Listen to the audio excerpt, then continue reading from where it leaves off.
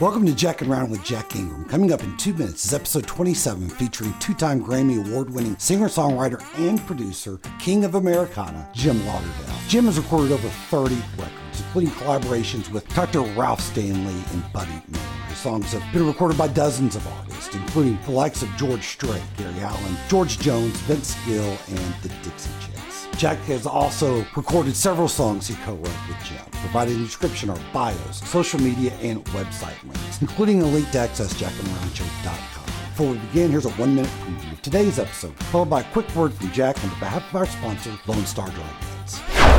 You know, one day you're knocking on the door trying to get a bluegrass deal. The next day you're knocking on the door trying to get a country deal. The next day I'm knocking on the door trying to get an opera. No, I'm kidding. But you could. No, I can't sing opera. No, come on. Hello. I can't do that.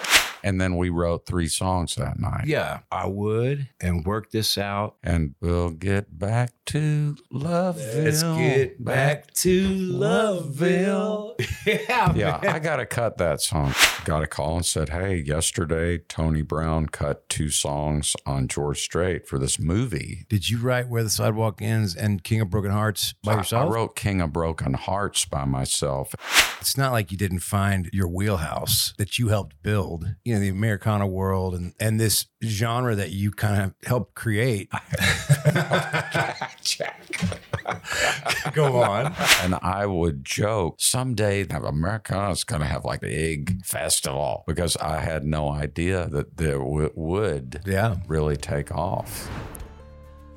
Jack and Around Show is presented by Lone Star Dry Goods, curated collection of handcrafted quality goods, the truly unique Americana vibe. Visit Lone Star Dry Goods in person, right here at the world headquarters in historic downtown Abilene, Texas, just west of Fort Worth in Willow Park, or online at LoneStarDryGoods.com.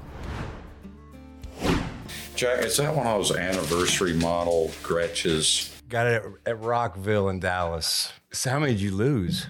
A couple. Yeah, that and an ES 335 I'd gotten in college, the 1964 335. I've got guitars spread out between here and Nashville. 3 or 4 different times I've left a guitar in Nashville at a friend's house to have a guitar when I'm there. Yeah. And then they move and hadn't talked to them in a couple years. Yeah. Like one day I'll just go on a scavenger hunt for the town. Or if you ever loan one to someone, it's like, hey, you know what? You like that one? You need a guitar? You take it for a while. And then later it's like, I can't remember who I loaned that to. Right. But I've gotten guitars in the same, like I've gotten that one. That's Jerry Jeff Walker's guitar. Damn. He had me come play. He used to do a festival, like a trip to Belize for his fans kind of deal. And I was 25, 26, and he invited me to come be his guest. And I mean, that was a big deal. Sure. Would have been today too. Yeah. But made a rookie mistake and didn't undo the strings, didn't loosen the strings on the flight, and it was not a pressurized plane, I guess. And I opened my guitar to play the first gig, and the headstock had snapped. Yeah. And he said, "Here, keep it until you don't need it anymore." That was 20-some years ago. I was like, if he's going to get this back, he's going to have to come get it. That's great. Is that a Martin? It's when Takamine used to. It's before they got sued by Martin. Okay, because it looks just like they do everything like. And those are good guitars. It's been great. That's Brazilian rosewood too. Yeah, it's been a sweet guitar. I've put it through the ringer. I've had to re-glue the bridge and do some things to it, but I played that on my last 2 records. Just one of those, just got that thing for me because it's Jerry Jeff. The neck is so nice too. And the action's really low and it never buzzes. I mean, I'm such a conspiracy theorist that I make Alex Jones look like Jon Stewart. Yeah, I mean, man. I'm so far. You're Antifa. You're close to QAnon. Right. Yeah. I mean, QAnon is too They're tame too for me. soft. Yeah. Well, you know, bluegrass, when it comes down to it, is pretty right wing. You know, it's funny. It is. It's kind of split. It's either right wing, kind of centrist, or like totally like the New York City. Well, they made that 60s declaration guys kind of in the 70s and 80s when like Newgrass and all that brought Sam and all those dudes brought the left wing into. I mean, bluegrass was pretty conservative. Yeah. I mean, and they you know, I'm not sure if it has anything to do with the death, murder, love ballads or not. No. You came up in that world. Yeah. But were you on the hippie side of it the whole time? Kind of half. And I had 1 foot in the mushroom patch, 1 foot in the Sawed-off shotgun. 1 foot in the rope. Yeah. 1 foot in the CBD thing. Okay, now are we on? Oh, wait. Okay, now. Yeah, because I have to keep. And go. So how have you been, Jim? James Andrew? Sure. Is that what it was? No, it's Russell. James Russell. That's Good. I've been to Lauderdale school the last couple of days. It's hard to keep up. Well, I bet it's been hard to stay awake. Well, it's actually not. It's more like I got to revisit my ADD side. I mean, you're do that daily. You're musically attention deficit, hyperactive. I wouldn't call it a disorder.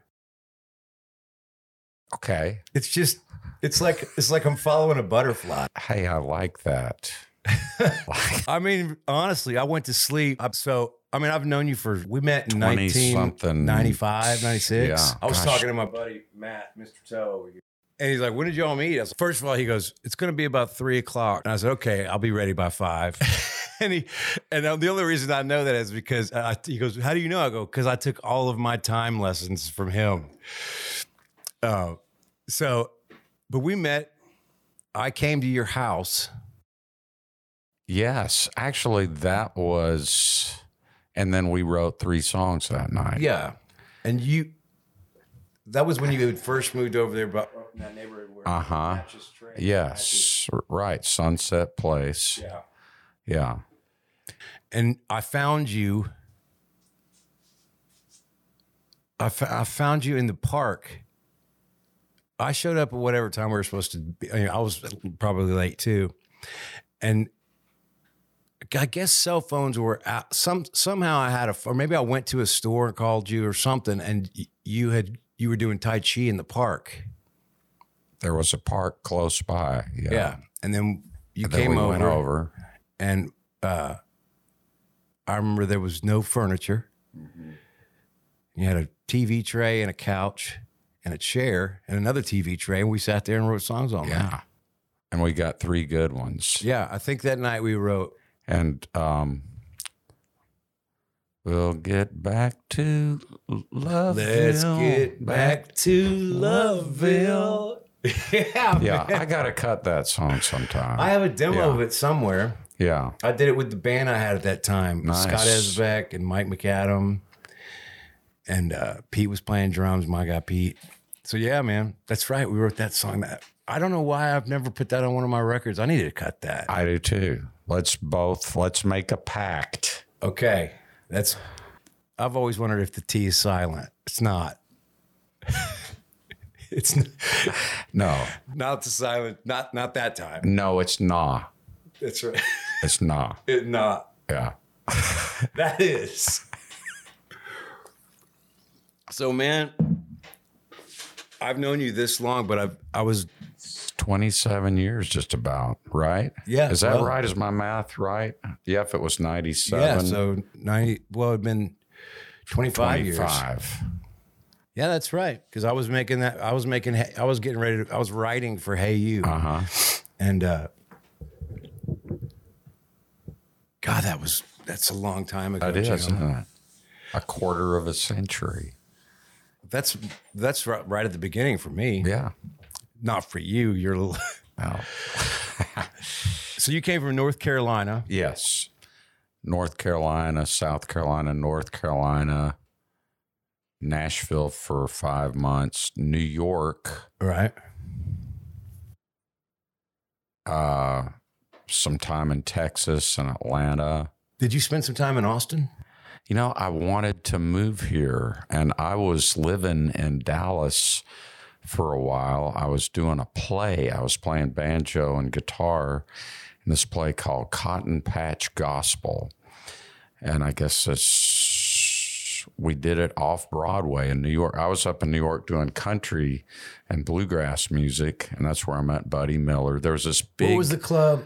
The Lone Star and Sundown, Rodeo. Was that when the Cattlemen's was there? City Limits. I'm not sure.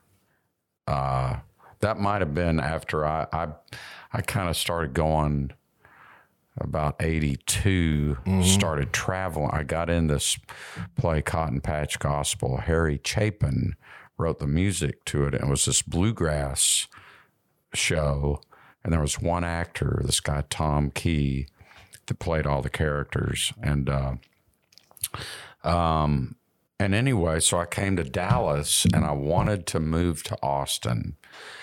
And out here in Bee Cave, my friend Steve Satterwhite, who had a studio in New York, and I'd spend every dime I had doing demos, and his sister lived in Bee Cave. And so he said, go stay with her. She's a realtor. She'll help you, you can find a place. But it was this catch-22. I couldn't get an apartment because I didn't have any credit at all. And I couldn't get any gigs because I didn't have a band. And I didn't have a band because I couldn't get any gigs. Right. So, but I really wanted to move here. I came here a whole lot. I had met Kim Wilson of the Fabulous Thunderbirds. I was doing this gig. When I was living here, what year is this? Living in Dallas, about 83, 82, I would go see the Fabulous Thunderbirds a lot. And Kim came out to this show. I got hired for this Thrown Together bluegrass gig, opening up for Levon Helm and Rick Danko. And Bob Dylan was there, showed up, and this was at the Lone Star. Great, real cool country, all sorts of music. And so Kim was there, and he said, hey, I'd like to produce you. So I thought, finally. That was in New York? Yeah, that was in New York. And I thought, finally, it's going to start happening. And but unfortunately we never got to do it. But I love Kim and the Fabulous Thunderbirds. Right. But anyhow, to make a long story interminable, I wanted to move to Austin so bad, and it just didn't work out. And I went back to New York for a little while and then ended up in Los Angeles. And there was a really cool scene going on out there. Rosie Flores, Chris Gaffney, Dave Alvin. And I started working with Dwight Yoakam's producer, Pete Anderson. So things started. I had a manager, John Chambotti, who was hooked in with Nick Lowe and Elvis Costello, two of my favorite guys. And at the time that all that's happened. Yes. And so Los Angeles, things just caught, great clubs to play in. It was easy to get gigs and great musicians. And Rosie, Dale Watson, and Buddy Miller ended up moving down there. To LA? Yeah. He had quit music for a while and then ended up in San Francisco, he and Julie, and he was playing drums and was playing a little bit of guitar. And so Pete had taken a hiatus from Dwight, and he was playing with me and helping me try to get a record deal. And then he was going to go back out with Dwight. Buddy moved down right at that time, and so it was just great. Donald Lindley, who also moved later to Austin, I got to work with him a lot. Sadly, he passed away a few years ago, but such a great drummer. Right. But there was a cool scene, now since Rosie's moved to Austin, Dale lives in Texas. Chris Gaffney sadly passed away. But there were a lot of great folks out there.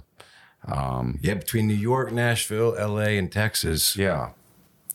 Were you going to try and be an actor? No, you know what? It's funny. I studied it in college and really liked it a lot, but music was really the driving force. You know, I just didn't have that every day wake up and have to do it. Yeah, I just didn't. Isn't that funny how But music was always there. You know, that was what I wanted to do. That's kind of how you know. I mean, it could be because it's music and acting is lonely as far as really getting it rolling and getting something to just a foothold, just something to grab onto. Yeah. And so if you don't have that every day, gotta go do it. That's right. It kind of makes a choice for you. And when I was doing some shows playing music, it was a great day job, and it was great experience, you know, being in front of an audience. But I felt funny about it because it wasn't my music, you know. And what were you playing? Guitar and rhythm guitar and banjo. One show that I did that I thought was going to maybe be a catapult to things was this one called Diamond Studs, and I played Jesse James, and Sean Colvin played my wife. She had come up to New York to sing with Buddy. Yeah. Julie left, and Sean came up. He knew her from Austin, and this group called the Red Clay Ramblers, this old timey, you know, pre-bluegrass style type band was in the show too. And I had seen it when I was in high school in Chapel Hill, North Carolina. That's where that show started. And it was like, gosh, I'd love to play banjo in this show someday. So then finally, when it worked out that I got that part, I thought, okay, this is it. Record deal, here I come. And but it didn't work out like that. And, you know, during my time in my 20s, and I guess I was 32 or 33 when I finally got a record deal. In those days, getting a record deal was like the ultimate goal. Yeah, it was it. And then I thought, once I get a record deal, then I'll be, you know, I'll finally touring. Wake up happy. Yeah, that's right. And, but, you know. How many times, I was wondering this the other day, how many times did you go through that process of, okay, now it's going to happen? Probably about 5 or 6 times. How many record deals did you go through? I had 3 major label record deals. 4, actually. Yeah, 4 major label record deals. And they didn't yield the radio hits for me. But it was great to do them. You know what I mean? Probably, it was disappointing, of course, but at the same time, something good came out of all of them. Yeah, like, you know, all the things that happen when you're a guy with your kind of talent. Jack. Go on. But, you know, I mean, I knew your name when I went to town. I mean, it was one of those kinds of things where the next big thing was, oh, yeah, that's great, but did you hear Lauderdale's version of that song or whatever?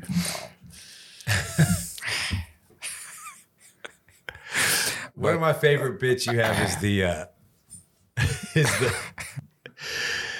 is starting to introduce the band from the first song on.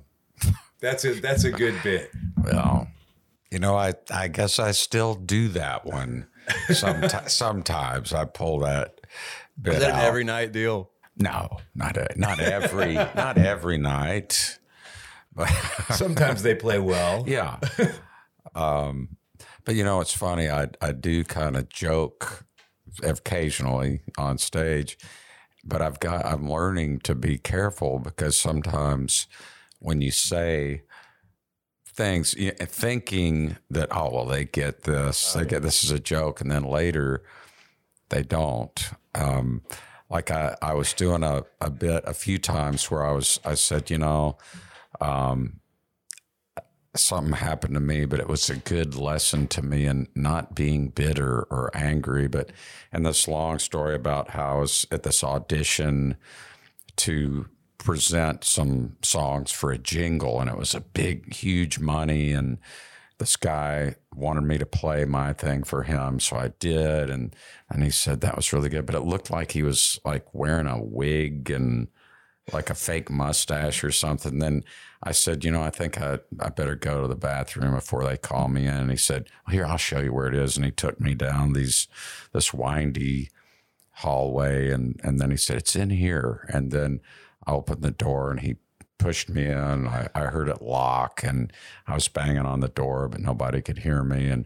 And then the guy let me out the next day, the janitor. I was in the janitor's closet. And then later I heard my song on television. I've heard it some, but my version was 1-877 stars are hid, STARS are hid, 1-877 stars are hid, locate your star today. And then now you hear it daily, the 1-877 cars for kids. And so I got this thing of like, but then this lawyer said, no, don't try to sue the guy. It'll make you look bad, because this is a charity thing. And then I started thinking about it, and I thought, you know what, people are going to think I'm serious, That's rough terrain you travel there, Joe. I did a bit one time where I was talking about, because I Buddy Miller and I have the show that you've done, the Buddy and Jim show. That's right. And on Sirius XM. And so I was talking about on stage one time about that Buddy and I, things are tough in the music biz. So we've developed these energy bars, and it's got, like chia seeds and, turmeric and all this kind of stuff.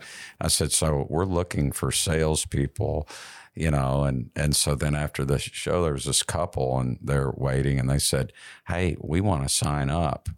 We want to, I said, what? And they said, we want to, help you sell these. And I said, oh, listen, I was kidding about that, but then they still looked like, no, you weren't kidding. We really want to do this. So anyway, that's a lesson to all of you. Well, it's funny you say that, because that has been the case since I've known you. Like, you're never really quite sure. Well, let me nip that in the bud now. For the rest of the talk here, I'll be serious. I'm not going to kid around.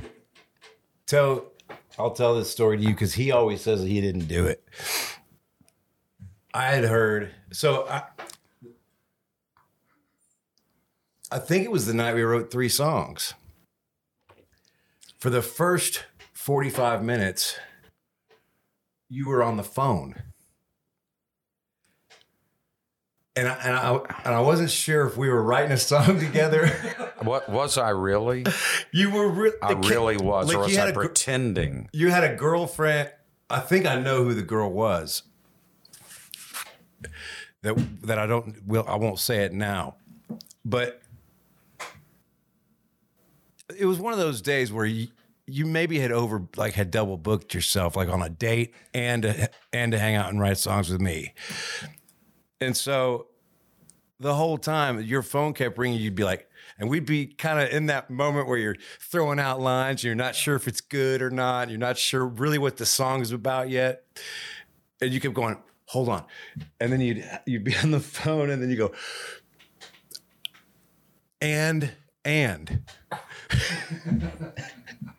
then you'd get back on the phone, you go, hold on, the stars, or whatever it was.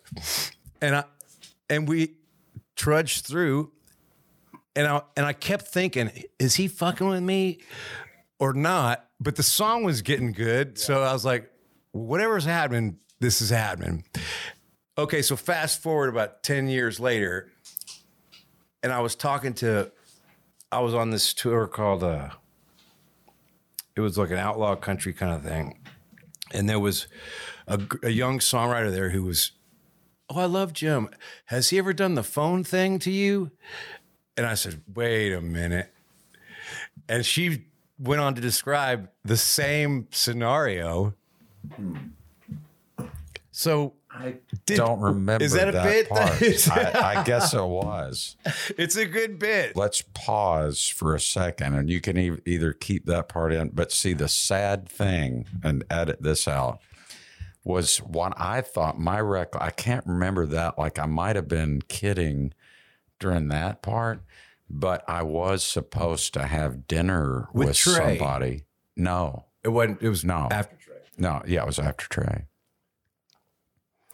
Yeah, I remember that part. But it was somebody else, and I had been on this radio promo tour, which was terrible. Yeah. It was like my song wasn't getting play. It was already dead while I was out, having to get up at 5, and it was really depressing. So I came back, and this lady said, I'm going to make a nice dinner for you Friday. I said, okay. Now listen, I've got a writing appointment earlier. I bet it's only going to last a couple hours.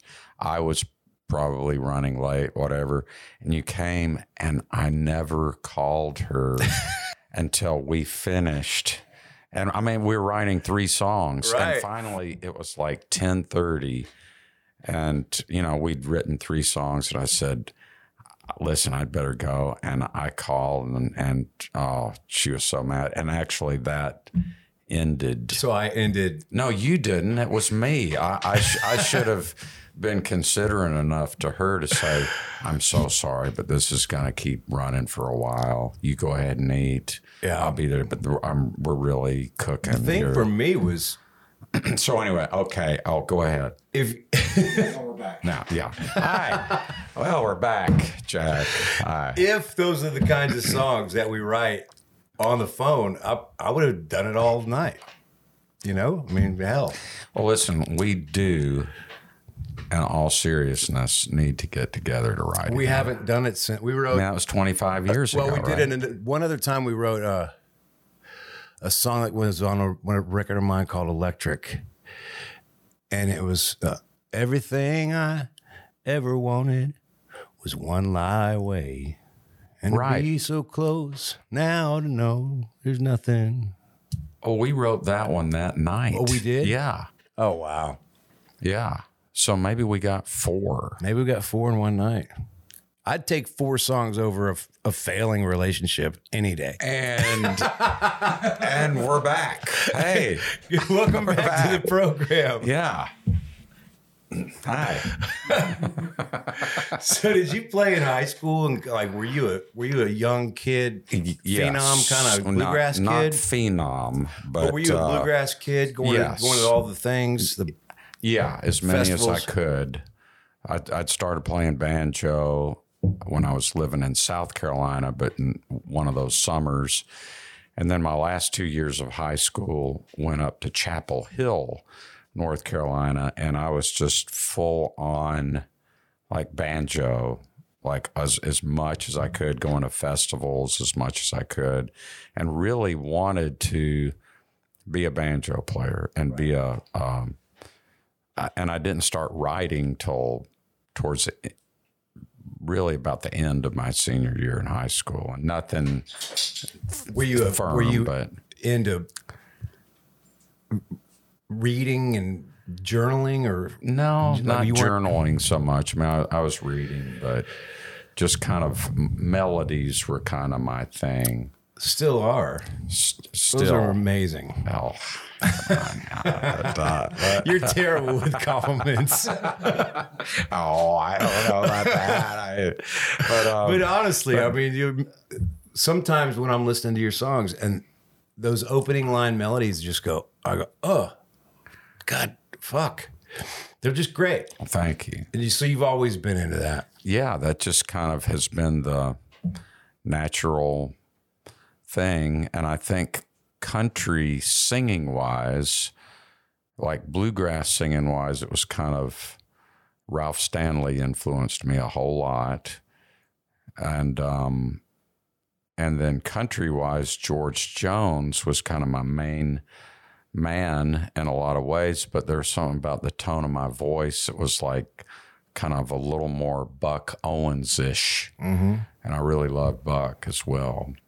But loved all of those. But those melodies that your songs, the ones people know, like when you nail a song, it's funny you say that, because the George Jones influence is obvious with those climbing, the roller coaster melodies. But you're right, your voice is not like George Jones. Right. It's straighter. The roller coaster thing, it's kind of like my career. The melodies, the roller coaster melodies, it's very without the ups. But lyrics are the thing that I toil over. Really? A lot. Yeah. Do they come quick? I guess not. No. Sometimes I'll have a title, sometimes if I'm lucky. So when I was listening to, the last couple of days, knowing you were coming and being friends with you for so long and a fan, but I realized that at some point you kind of lose touch with the consistency of all the records you've been putting out. And so I just put it on play on Spotify and just let it roll. And it's amazing. It's funny you say that about lyrics, because I wonder if you came into this backwards of what I notice about your song structure. Not that I'm not like a literary structure guy, but you take the form of what country music, the traditional four lines in a verse into the chorus, and you turn that on its head a whole lot. Like, and I guess it's because you have a hard time with lyrics. No, that's just kind of the way melodies come out. Because a lot of times it's a stunted verse and then a one line chorus. It's like you're in there kind of doing that. Well, that's the old martial arts part of me that makes me do that. But I've been so lucky to get to co-write with folks. I wrote a lot with Robert Hunter, that he and Jerry Garcia wrote, most of those Grateful Dead classics. And he was an amazing lyricist. And Harlan Howard, got to write some with him, and Melba Montgomery. Well, that's kind of what I mean, though, because Harlan is much more of a traditional through the form of it. Yeah. And where your melodies jump over creeks, they jump over to this other part of the song, and all of a sudden it all makes sense. But as you're riding along with the song, you're like, where the fuck is he going? And then you land, it's like, oh, that's a good trick. Like, it's really cool. But Harlan wouldn't have taught you that. No, we would sit around and talk, and then I'd either say, hey, this melody's coming to me. I'm going to put it down on my tape player so I don't forget it. And then he'd go, oh, okay. And then he'd go, play that, play it on your guitar or whatever. And then he'd write a lyric. And Robert Hunter would do that too. I'd go, hey, here's this melody's coming out right now. And then sometimes Harlan would have a lyric, or Robert Hunter would.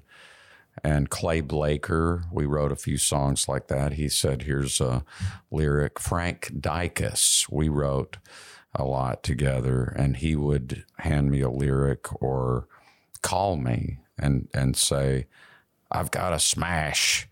And I'd say, well, what is it? And he'd start reading it. And if the stars were aligned, I'd hear a melody right then and go, hold on. And then sing it in the tape player, and I go, okay, well, what's your chorus? And that happened a few times with Frank, but one time we were writing, and this melody came to me, and then we went down to his kitchen, and I said, do you like that melody? He said, yeah. And I said, what should we call it? And he said, I'm going to get a life. I said, what? I'm going to get it. He said, I'm going to get a life. And so I said, great. And so we wrote it, and I demoed it, and didn't think, it's funny with songs other people do, and I didn't know if anybody ever cut it, but Mark Chestnut cut it. And so you never know, right. I bet that happens to you. Sometimes you write a song and you think, it's okay. And then all of a sudden, and then, people can, for some reason, no pun intended, but it touches a chord, right? Is that when you were working with Blue Water? Yeah, I was with Blue Water. Did Frank sign you? Brownlee Ferguson, who's the owner. Somehow, I think Jody Williams and Roger Sovine, who are with BMI, told me about Brownlee. Brownlee was he was based out of Houston, right? But he opened a Nashville office and was just starting out a publishing company. And so I signed my manager, John Chambody, said, because some people at that time, and I had just recorded this record for Epic that Pete Anderson did, but it ended up not coming out. Did it ever come out?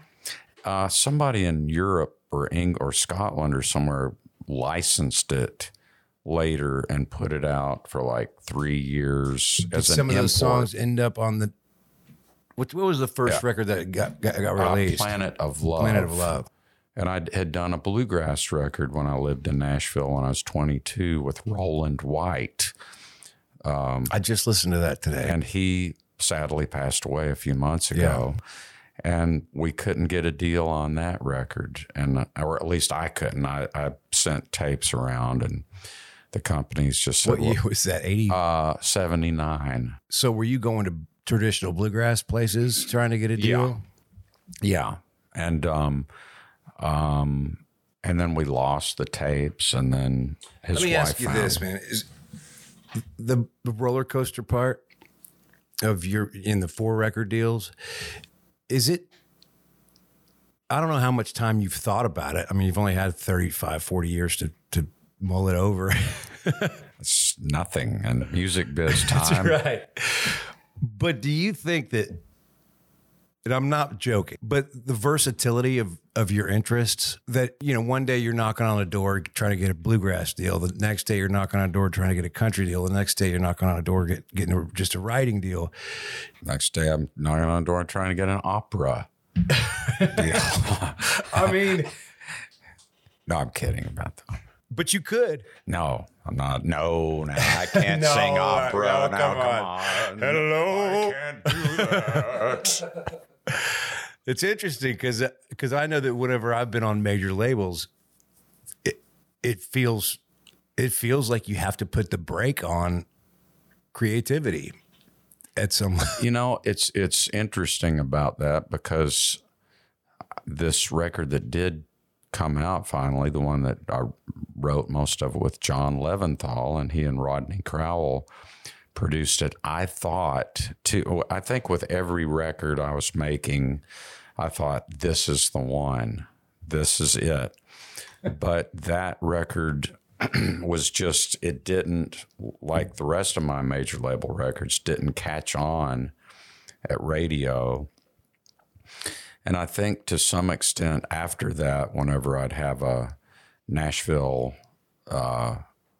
major label record, I would think, there was part of me, I think that, we all grew up listening to radio. So you think, you kind of get into your head too as a songwriter. It's like, I want to write those hit songs. I want these things to be on the radio. The thing that nobody knows is, but what are those and how does it happen? You know what I mean? Is it all like sometimes our hits, these backdoor, you know, deals going on or something, where it's like, hey, now if you play this one, you know, getting the radio, we don't know, you know, or is a song, a guy told me a while back trying to explain things. It's like, now see, we have these, what was he calling them? Not marketing meetings, but, these deals focus groups or something. Focus groups where you'd get a group of 5 people over a period of a year. You'd give them like a case of soft drinks or something to take home with them for volunteering to come in and rate a song between 1 lowest, 5 highest. And the songs that would come in the middle were the ones that they'd pick. They don't want agitation. Right. They don't want the things that, so. They don't want you to love it. Yeah. Because in the next song, you'll miss loving it. Yeah. They don't want you to hate it because that, when I found that out, I in my mind, I go, oh, because I only love 1s or 5s. Right. So do you. Yeah. And there's a thing, man, like being polarizing, like your voice, just like your songs. Okay, so I guess from my mind to put the puzzle together is like your song. Like I was telling you, they kind of throw your lyrics and your structure kind of throws curveballs that can be jarring. Well, but when George Strait sings it, nothing's jarring. Right. Well, he's got that magic, you know. And how did that all come about? This record, Planet of Love, I did with John Leventhal and Rodney Crowell. Oh, and by the way, now see, it's all in the book. You know, in my book, I mentioned this about, I love that on TV when they're, you know, interviewing something, they say, I explain that in the book. No, that's a good question. And in the new book, as gone, but it's, is there a book? I don't have a book. I'll never do a book. I'll write it for you. But anyway, it's in the documentary. Yeah, it's in the documentary. But that record, there is a documentary. There is. Okay, go. But sorry. no, that's all right. But Planet of Love came out, but it got delayed. It was like everybody was gung ho about it. It got delayed for various reasons for almost a year. Was this in the mid '80s or when was it? 91 so or something like that. Leventhal was having success with. He started too, with Sean. With Colvin. Sean, yeah. Right after, and that, Rodney is coming off of that. Yeah, huge... Rodney had So you're thinking, okay, I thought I got this team. Yes, and I just thought too, musically, that record, it is great. It really, you know, those guys just crushed it on there. Mm-hmm. But so and you're young, and boy, that cover shot, I'm telling you, buddy. I had high hopes for that record, and then nothing was happening with it, and so I was pretty bummed. And then my publisher from Blue Water, getting back to Blue Water, I mean, I'm so glad I signed a publishing deal with them, and got a call and said, hey, yesterday Tony Brown cut 2 songs on George Strait for this movie that George Strait's doing called Pure Country. So it's like, great. And that opened up all the doors, because I was living in Los Angeles still, commuting to Nashville, and I was a little too left of center.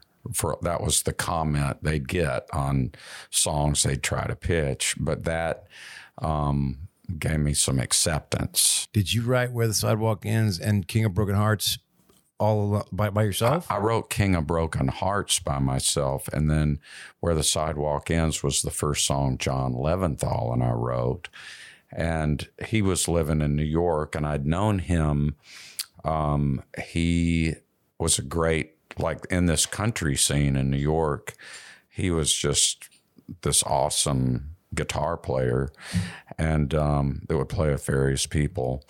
And So he called me one time and he said, hey, I'm going to be in Los Angeles. Maybe we could get together and write a song. So I said, sure. So he had that title. And so this melody, where the sidewalk ends and the road begins, came out. And then he said, we said goodbye on a cold, dark night. And then it kind of went back and forth like that. And then he sent me this cassette. That was back in the days before we could.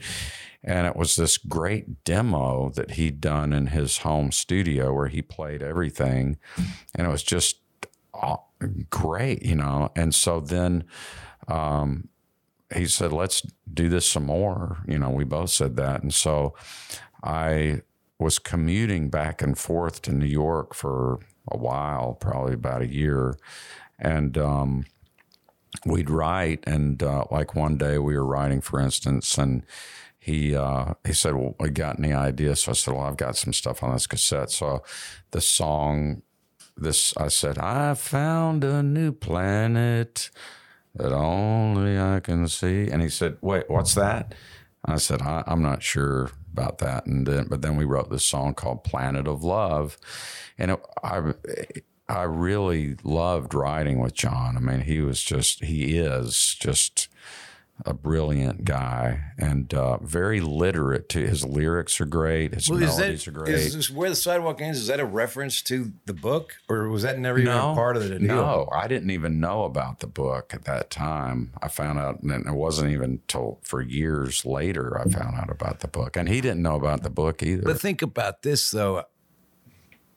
Just assuming that I thought that everybody knew that book. Maybe it's because of the time I grew up when that book was really popular, but it makes perfect sense that would be something that would be a part of your orbit because of the subject matter in Shell's work too. It's like, talk about left of center. I mean, it's funny that you thought it was kind of sideways them calling you left of center, but you kept the title of your song. I found a new planet. Right. I mean, that's a little to the left. Well, and what John and I did, and I talk about this more in the book, but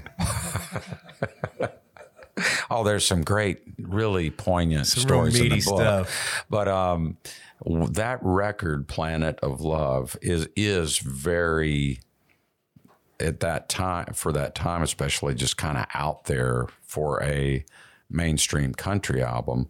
However, we all thought it's like, hey, this song, this could be the first single, this could be the second single, et cetera. And it's like, well, gosh, we got, 5 singles at least on here, but it just didn't translate. Funny when you go back and listen to it, and it sounds like what country sounded like in a few years from then.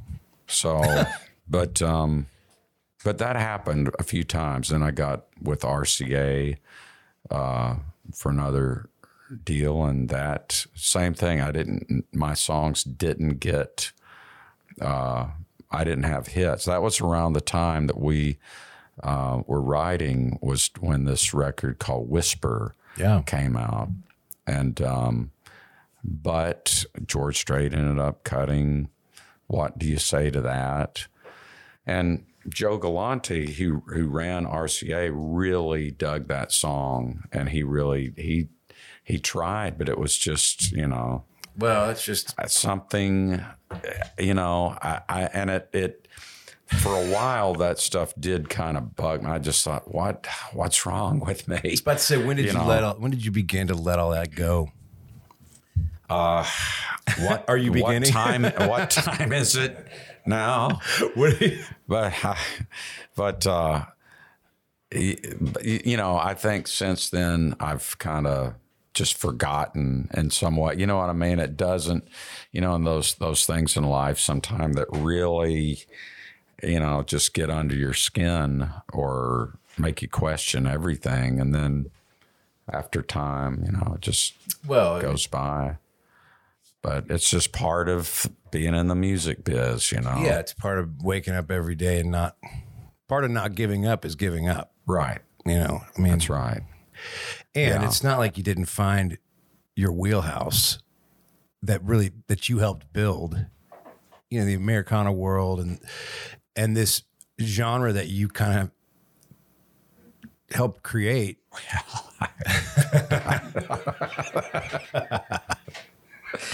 I feel like people, for some reason, they always pop into my head, but is Joe Ely, the guys in the Flatlanders, Jimmy Dale Gilmore, Butch Hancock, and Guy Clark. For some reason, those guys, to me, when you think about Americana, it's like those guys, you know. And then when you think about Delbert McClinton more, it's like, man, he was doing R&B and country. You know what I mean? And I think in a lot of ways that Americana thing is just kind of this, kind of means eclectic. Yeah.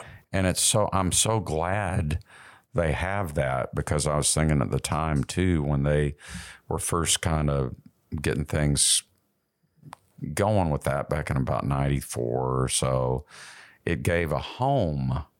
I remember. You know what I mean? It was like, it's been strange. It's been great over the past 20, 25 years. Because when Planet of Love, and I had some records out at the time too, they would go to the top of the Americana chart or close to it or whatever.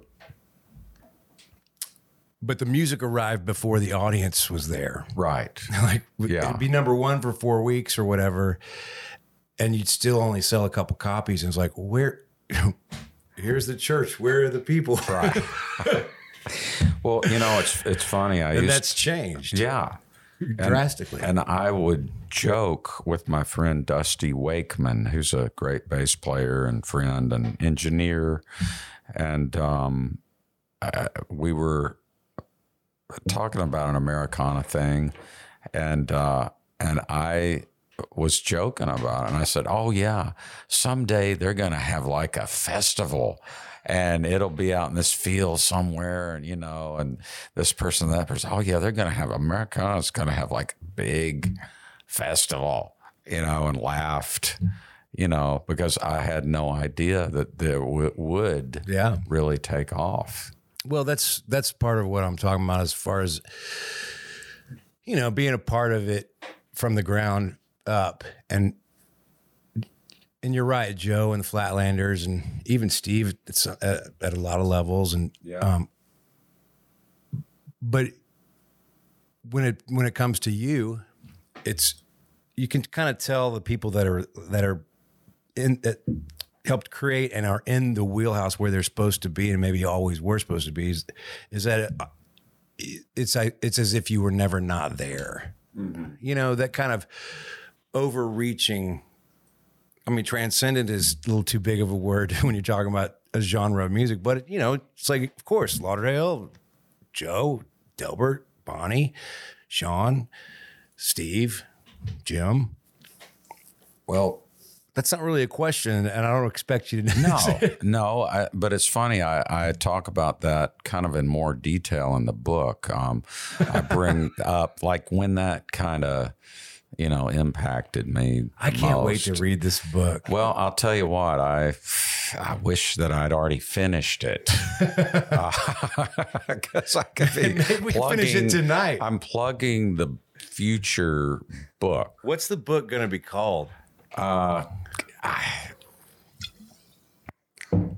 Then I Wrote. And Then I Wrote. No, I'm joking. Willie had a record called Then I Wrote. But boy, and I love him, man. Isn't that so great? Willie is...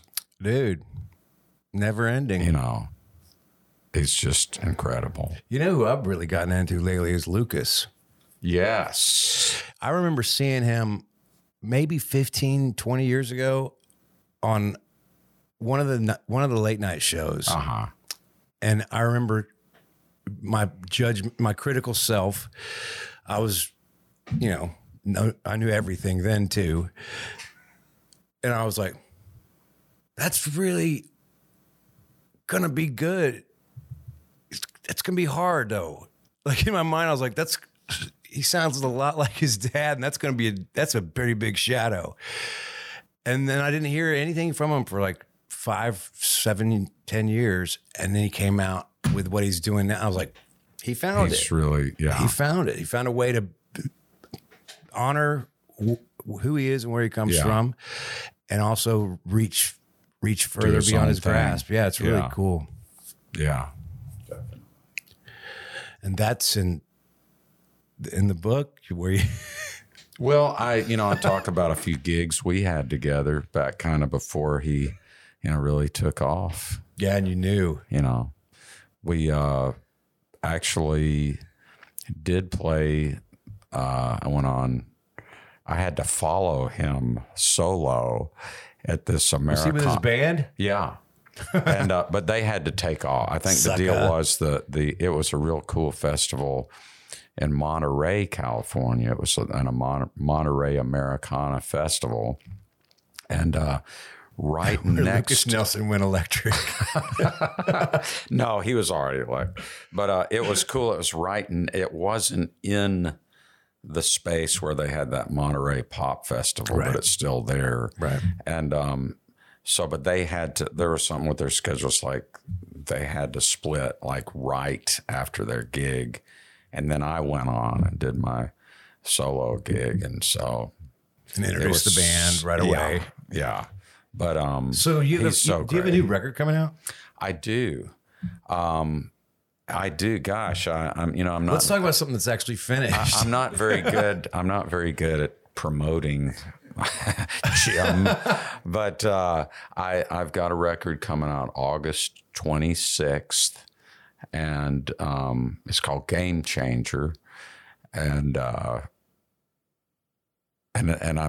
didn't call it that subliminally of like so that all of a sudden it would manifest itself kind of like Super Country Hits. Yeah, that's right.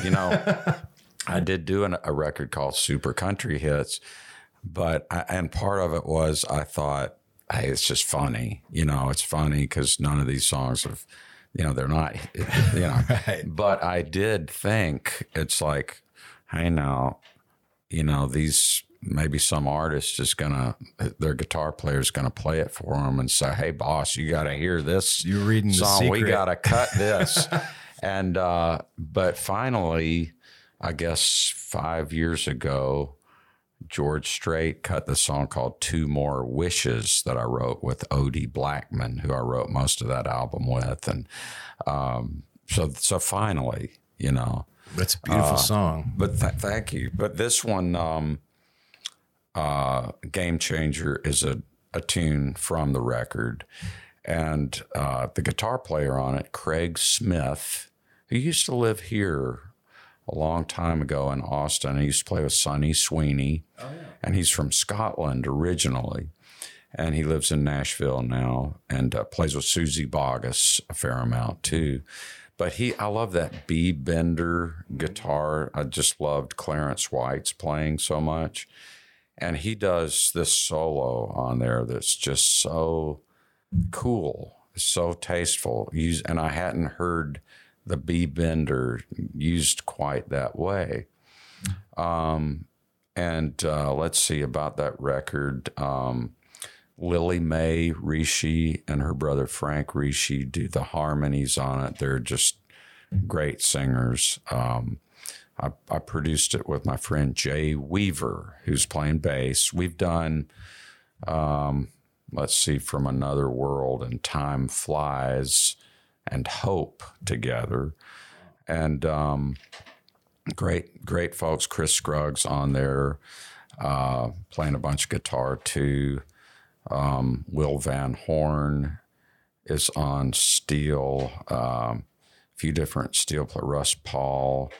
I'm a big pedal steel fan, and sometimes I hear pedal steel licks twinned with guitar licks, and so the first song, the first single to That Kind of Life, That Kind of Day, kind of came from this lick that came to me. I've heard that about you, and I've heard that about you. That's funny, and it's really cool that you'll basically sing the parts. Yeah. in the sessions. A lot of times. A lot of time. Yeah. Sometimes I'm not hearing it, but sometimes they're,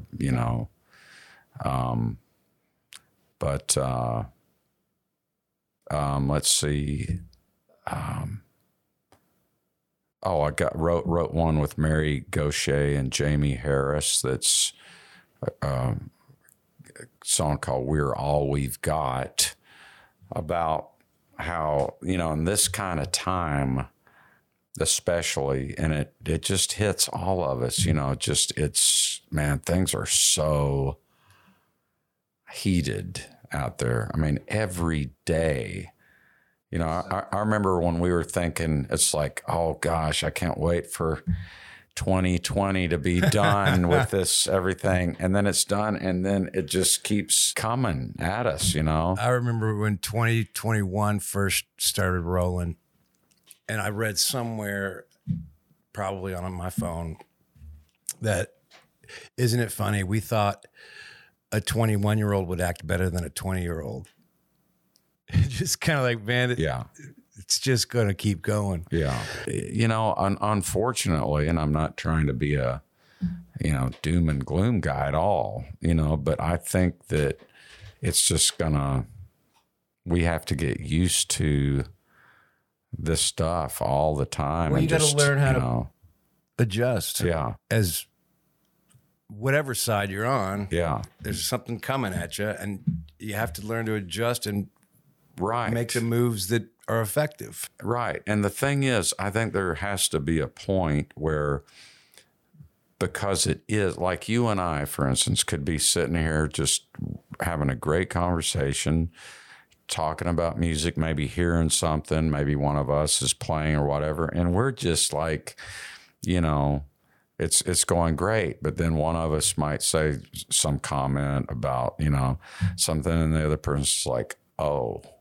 well, you're one of them. Oh, I see. And then that ruins everything. And then it just, and so that's kind of what the song, now I'm starting to talk about my record like it's a book, but that's what this song addresses in there, because really we do just have each other. Mm-hmm. And so why not get to that place where it's like, all right, you believe this, I disagree with you, but I still love you. Right. That's why it's nice to be in situations where you can't just storm out. Yeah. Because you have to think about how you're gonna reply without giving up your integrity. Right. Exactly. Like me, for instance. Now I've got a gig tonight. You got to go. But I'm not going to storm out of here because you and I aren't seeing eye to eye on everything. I'm not going to just have a date. I'm not going to take my microphone off and go, this interview's over. Bye, Jim. But now, and that wasn't a segue. Hey, listen, man, but really, we should do this again sometime, because I would love to talk about, we didn't get into how you Car Wheels, you're singing all over those records, all the stuff, all the other. Well, you got to roll. I'll address that briefly though about Car Wheels. I met Lucinda Williams in Los Angeles when I was talking about this great scene out there, and she was a big part of that, and so we became friends, and I started singing harmonies on her records and sitting in with her if she had a gig, and it was that kind of thing in LA too. It's like, hey, let's go see so-and-so tonight. It was a real community. Right. And then she did Car Wheels, and I got to sing on that, and then tour. She was very kind and had me in the band singing harmonies and opening up the shows for that tour. And I did that a lot on her next record, Essence, as well. And then after that, on this record, that record would come in and sing a song or two. Fantastic. It's I love Lucinda so much. I mean, she's... Yeah, I mean, it goes without saying. She's one of the greats. And, around that time when we were writing I had a record pretty much all done, and then I just thought, she set the bar so high, and I just thought, I've got to come up with something else. This isn't quite there. It's interesting, but she is. She's that record just did make I remember that we were touring when that record came, and it was the record of that year, and it kind of made everybody go, "Oh, this is for real." Yeah, this can do a lot, right? And it sure did. Yeah. Hey, man, thank you Jack, for coming. Thank you. I appreciate it. I love getting to catch up. Me too. Well, really look forward to reading the book. Well, thank you. Well, I'll tell you what, I know I was joking a lot about the book, but really in this Game Changer record that's coming out August 26th, that pretty much, it's like I really don't have to write a book. I mean, this is like a musical book. Wow. Free to be you and me. Yeah. But thanks so much for having me. Thanks for coming out all the way. Your old home stomping ground, Bee Cave. Bee Cave. Yeah. No, I would stay here. There you are. Thank you for tuning in. Help us spread the word by hitting that subscribe button. Leave us a comment and a 5-star review. Visit jackandaroundshow.com to access the most up-to-date show information, the upcoming release schedule, and links to the back catalog of episodes.